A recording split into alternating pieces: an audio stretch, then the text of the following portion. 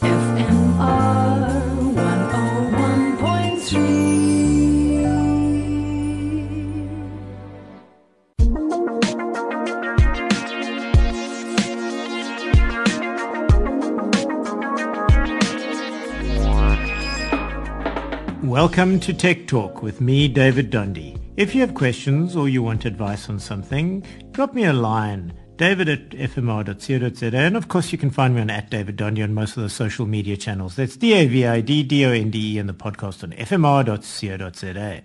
Here we go. Dear David, can you recommend a reputable person to advise us on inverters? We have no idea what we need for our house and usage. Your assistance will be greatly appreciated. Kind regards, David and Anne. Well, David and Anne, talk about a loaded question. Let me get started on what you need to ask for. Here's the most straightforward answer I can give. That depends. I know. First off, what are you running? Just fiber and Wi-Fi? Fiber, Wi-Fi and lights? That stuff and the oven? Or don't you want to even look at the load shedding schedules ever again except to have a giggle at them and hope we get the politics of energy right for an entire society's benefit? The first thing you have to do is an audit of the stuff that you actually want to run, and there's no way to avoid doing this the hard way.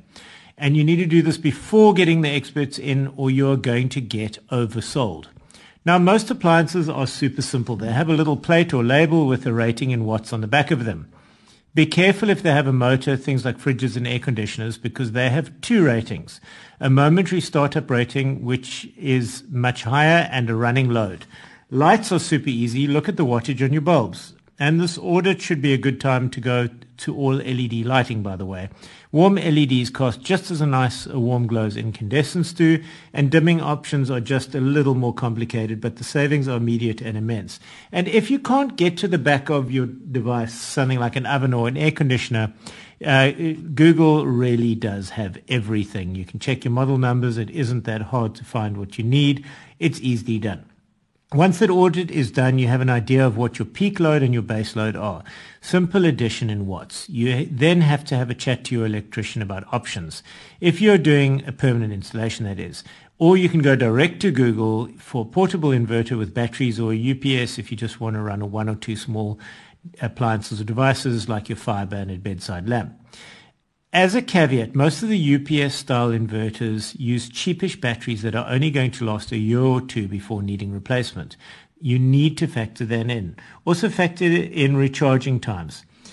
You'll notice that when we have load shedding, that cell phone towers go down sort of halfway through the period, and that's because they went into that session of load shedding with a less than full battery and came out with absolutely no battery, which is when your signal went. And batteries don't like to go down to zero, particularly lead-acid batteries, and that is where the major damage to the battery's lifespan is done. At this point, in actual fact, the logical solution is not to go those UPS routes, but to go renewables with rooftop solar panels and the like, and those big batteries and the big install where available is better. At least you've got the chance of them paying for themselves over about 5 years at current Eskom rates. And if Eskom gets its way with the 32% increase they've asked for, that's looking more like 3-year payback. And you can get financing for these things. Most of the big finances are now looking at it. And we are expecting that there will be some kind of rebate back from local government or government sooner rather than later. Well, they've promised us. We will have to see what the reality is. A trend I've personally noticed with all the quotes I've seen of late is overspecification. I understand why installers and electricians are all giving you a quote for more than 100% of your basic requirements, as they don't want to come back to reinstall.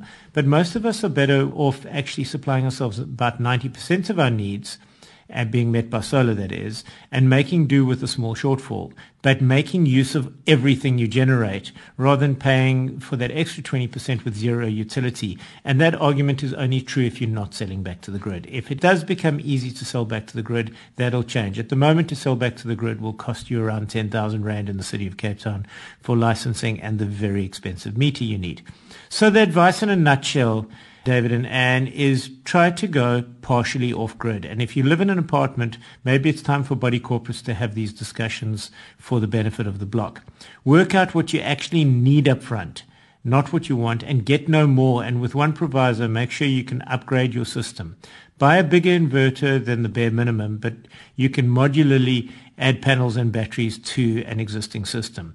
Sorry I couldn't give you more direct advice than that, David and Anne, but that's it for this week. If you've got questions or you want to find out more about something, david@fmr.co.za, and you can find me on @DavidDondy on most social media channels. That's DavidDonde, and the podcast on fmr.co.za.